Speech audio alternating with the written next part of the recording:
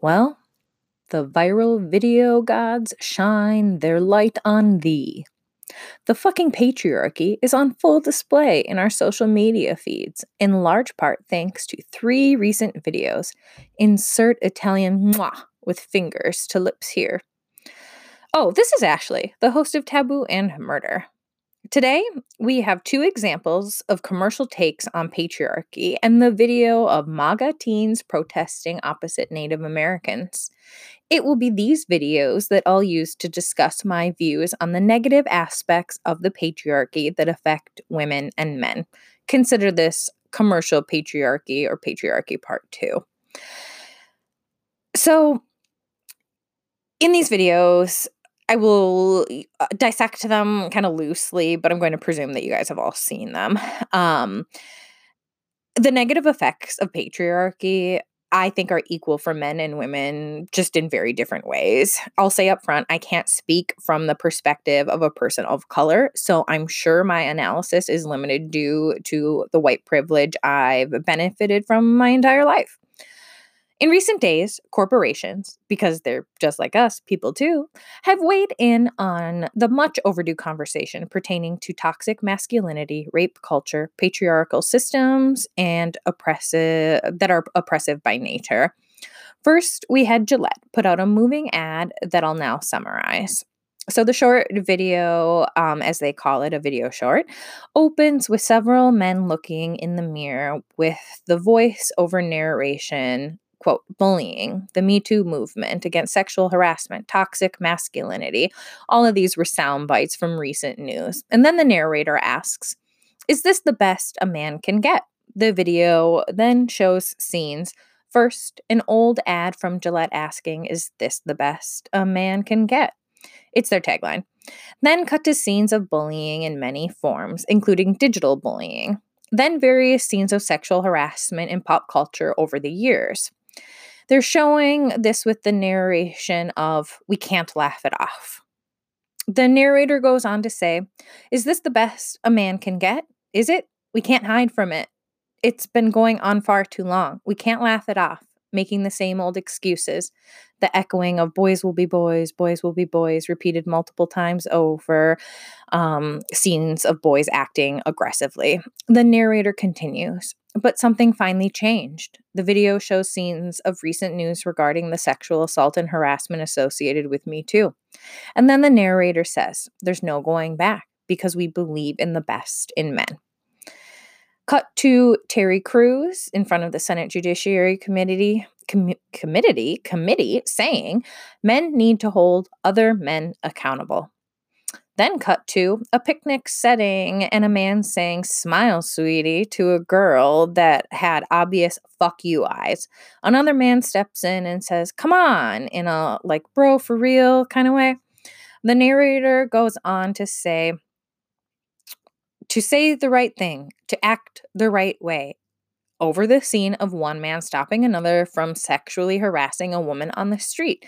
The intervening man saying, not cool, and holding the aggressive man back gently. And I say aggressive because he was aggressing toward the woman, not that he was like screaming and being aggressive.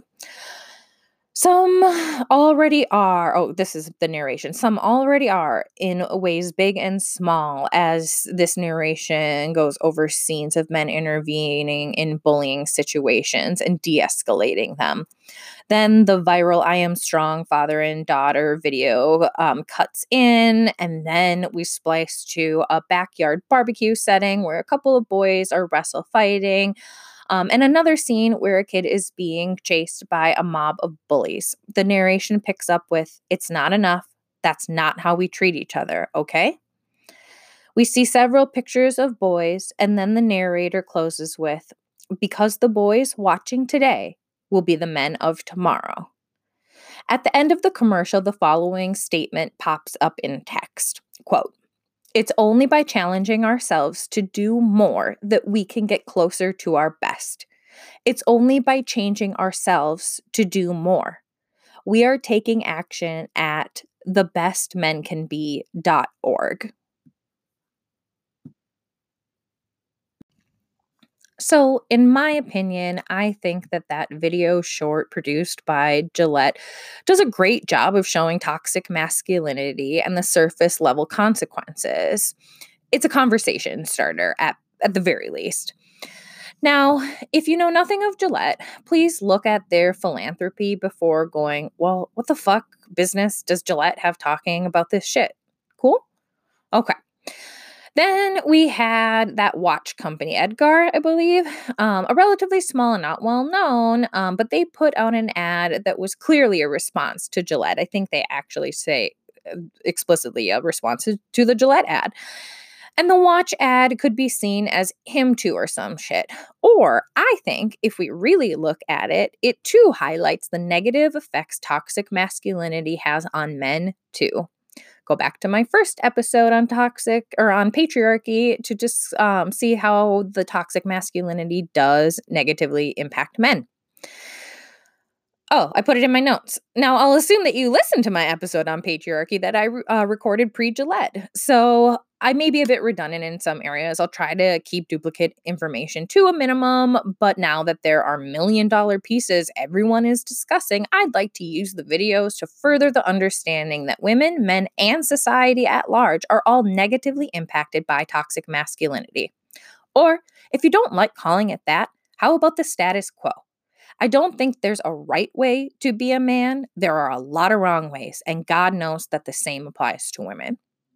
So I don't want to contrast these commercials. I'm sure there are many people writing up very thoughtful and way fucking smarter than anything I'm going to spew out. But I want to compare the two ads as opposed to contrast because I don't see the messages in opposition. Instead, I see the two sides of the same fucked up coin that is living in a patriarchal society that condones and celebrates toxic masculinity. So the Gillette ad is saying, do better. And here are the reasons why. In the Eggard watch ad, they take a different approach and give the viewer negative stats applicable to men. I will make a half-assed attempt to share that from my perspective, toxic masculinity and the motherfucking oppressive patriarchy hurt us all differently, to be sure, but no one's immune.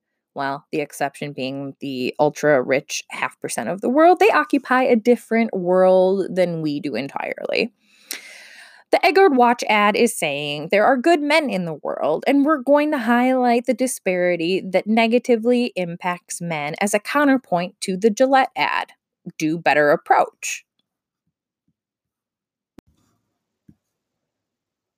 I've summarized the watch ad and I'll go over it quickly. Then I'll circle back to break down the stats that were presented. So, Eggard opening scene. Somber music playing while firefighters stand in front of an inferno.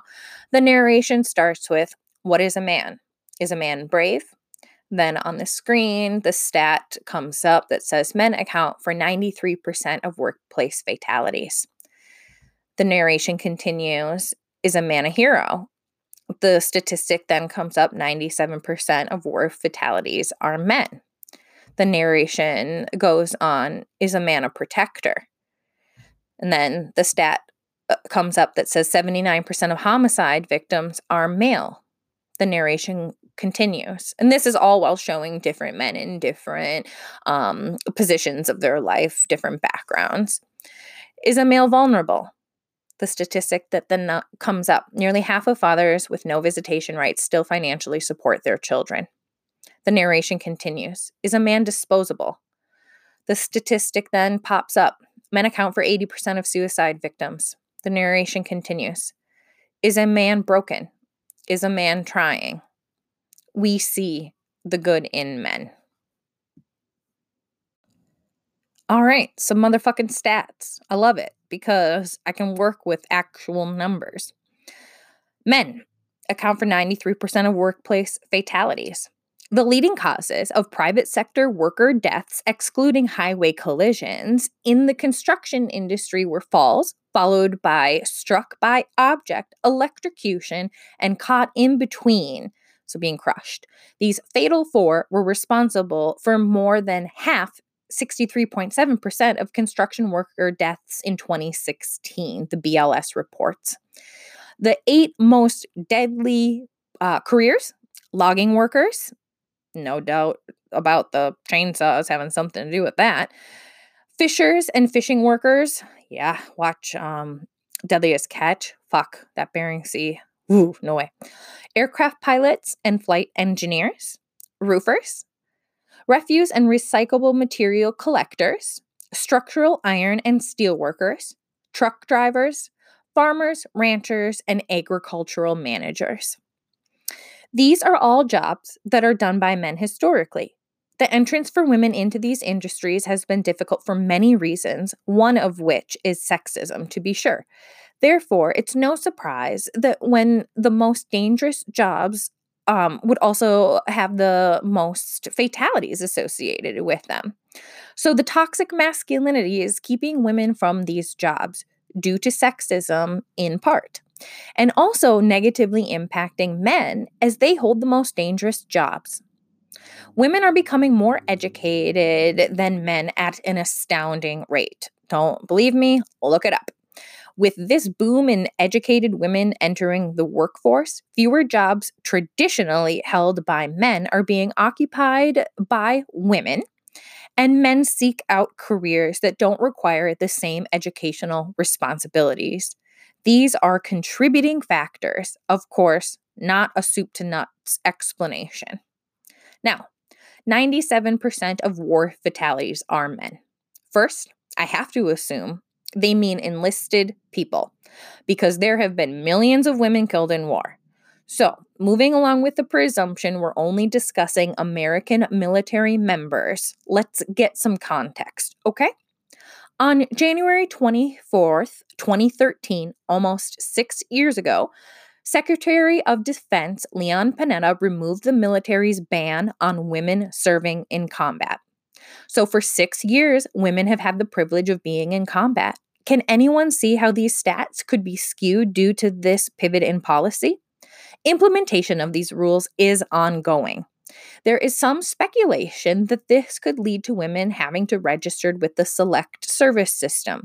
To date, the patriarchal military systems haven't required women to be eligible for the draft, should one be needed. Blame the patriarchy, men. On November 21st, 2013, the first 3 women to ever complete the United States Marine Corps Infantry Training Battalion course graduated from the United States Marine Corps School of Infantry in Camp Grazier, am I saying that right? Grazier, North Carolina. However, these 3 female graduates will still not be allowed to serve in infantry units until further studies can demonstrate they are physically capable of doing so. It was later reported on January 3rd, 2017, that 3 women who graduated became the first to join a Marine combat battalion that would serve as a rifleman, machine gunner, and mortar Marine in the 1st Battalion, 8th Marines. So 2 years ago, 3 women were allowed into infantry positions in the Marines. They should, and this should and should not, business is a different conversation for a different day. The fact is, women weren't allowed in those positions that men held, and of course, the men had a higher and disproportionate amount of danger that they were exposed to. The facts support this, finding. Army Ranger battalions and Navy SEAL units plan to open positions to women by 2015 and 2016, respectively. In August 2015, Captain Kristen Grace, the first lieutenant, Shay Haver became the first 2 women to graduate from the U.S. Army Ranger School, though at the time, women were not eligible to enlist in the 75th Ranger Regiment. Cool. They're willing and able, but the rules say no girls allowed. In 2016, Grist became the first female infantry officer in the U.S. Army when the Army approved her request to transfer there from a military police unit. In December 2015, Defense Secretary Ash Carter stated that starting in 2016, all combat jobs would open to women. The decision was not supported by Chairman of the Joint Chiefs of Staff, General Joseph Dunford of the Marine Corps, who wanted to keep certain direct combat positions, such as infantry and machine gunner, closed to women. Only those with a penis can use phallic-looking weapons, right? We women would get all distracted thinking about those giant cocks we'd be interested in playing with. One significant female contribution was recognized on June 16th, 2005, when Sergeant Ann Hester was awarded the Silver Star for her actions during a firefight that took place outside Baghdad. This was the first Silver Star in U.S. military history awarded to a woman soldier. In March 2016, Ash Carter approved final plans from military service branches and the U.S. Special Operations Command to open all combat jobs to women and authorize the military to begin integrating female combat soldiers right away. On October 26, 2016, 10 women became the first female graduates from the United States Army's Infantry Basic Officer Leaders Course at Fort Benning, Georgia. In December 2016, an anonymous woman passed the RASP 2 section course of the 75th Ranger Regiment. She was the first woman to graduate from a Special Operations Unit selection course. On September 25th of 2017, an anonymous woman later revealed to be First Lieutenant Marina Heerl became the first to complete the United States Marine Corps Infantry Officer course at Marine Corps Base Quantico in Quantico, Virginia, and become the first female Marine infantry officer. So, is that stat really that fucking surprising after putting it in the context of the inability for women to serve in the same capacity as men? Again, the fucking patriarchy. It affects us all, okay? 79% of homicide victims are male. This one, I can really get in the weeds if I'm not careful. Where to start? Male on male violence? Domestic violence? Sadly, there are so many subgroups of violence and murder that it is kind of a stat that's really tricky to unwrap. But I'll do my best. From 2003 to 2012, trends showed the vast majority of crimes were still committed by men, with around 88% of homicides and 75% of all illegal felonies, I think that is supposed to say. According to government statistics from the U.S. Department of Justice, male perpetrators constituted 96% of federal prosecution on domestic violence. The need to be tough, to not back down in a fight, to be a man, etc. This is toxic masculinity at its core, leading men to act violently at much higher rates than women. Nearly half of fathers with no visitation rights still financially support their children. Now, each state is different when it comes to paternal rights and child support. In general, historically, the courts have defaulted to women when it comes to custody and financial arrangements, as women have always been seen as child care providers. This is a byproduct of the patriarchal system that we all live in. For decades, a woman tended to the children while the man worked for money outside of the home. In the event of a separation, the woman is left without the skill required to make a living and children to care for. The involvement of dads has increased at a rate that the courts have not recognized. The fucking patriarchy that is the court system in this instance is keeping dads from their kids. Now, men account for 80% of suicide victims. I've touched on this. Anyway, I would like to see my episode on mental illness for understanding of the taboo and stigmas that keep men from seeking treatment for mental health issues, but I will reiterate here the main points. Gender differences in suicide rates have been shown to be significant. There are different rates of completed suicides and suicidal behavior between males and females. While women more often have suicidal thoughts, men die by suicide more frequently. This is also known as the gender paradox in suicide. Again, women are far more likely to seek help when battling a mental illness. The toxic masculinity keeps men suffering in silence. Kind of like how women suffer in silence through miscarriage and baby loss. It's the same shame and stigma that keeps us quiet to our detriment. Fuck the taboo. That's why I'm here. As of recent World Health Organization releases, WHO, of course, the challenges represented by social stigma, the taboo to openly discuss suicide, and low availability of data are still to date obstacles leading to poor data quality for both suicide and suicide attempts. Quote, given the sensitivity of suicide and the illegality of suicidal behavior in some countries, it is likely that underreporting and misclassification are greater problems for suicide than for other causes of death. Some other factors. Many researchers have attempted to find explanations for why gender is such a significant indicator for suicide. A common explanation relies on the social constructions of hegemonic masculinity and femininity. According to literature on gender and suicide, male suicide rates are explained in terms of traditional gender roles. Male gender roles tend to emphasize greater levels of strength, independence, risk-taking behavior, economic status, and individualism. Reinforcement of this gender role often prevents males from seeking help for suicidal feelings and depression. It should be noted that several alternative and actually numerous other factors have been put forward as the cause of the gender paradox. Part of the gap may be explained by heightened levels of stress that result from traditional gender roles. For example, the death of a spouse and divorce are risk factors for suicide in both genders, but the effect is somewhat mitigated for females.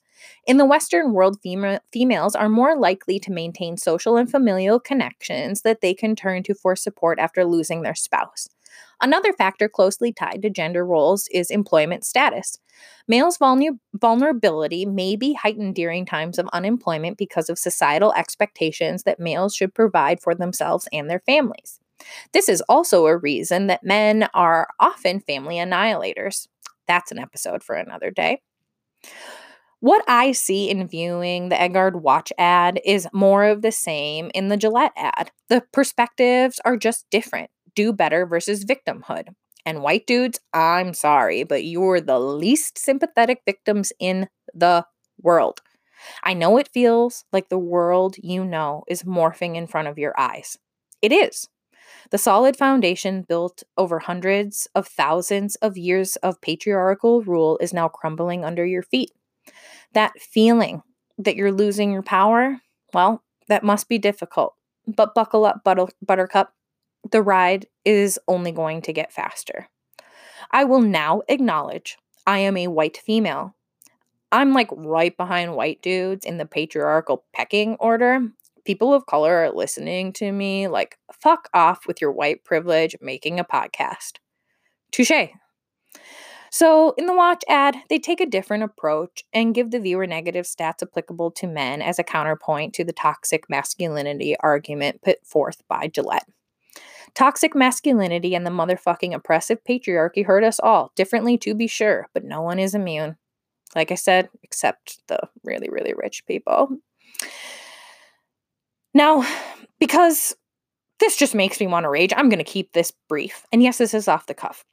The MAGA hat wearing white boys standing smugly and defiantly in front of a chanting Native American were being racist. If you don't see the undercurrent of racism, please go back and listen to my episode on genocide. There's literally no greater oppressed segment of our population than Native American people. People saying race wasn't a factor. You're not going to trick us into accepting racism or overt or subversive. You can display your racist ass for the world to see. Don't fucking bitch when the world then turns against you. Doxing these kids, I don't agree with that. They're kids. But you're going to go out there, you're going to put your fucking face out there as the MAGA, racist, whatever you are putting yourself out there as. I can only, make my assumptions. Then people are going to see you and they're going to form opinions. And you don't get to then be mad that people formed opinions that you don't like, okay?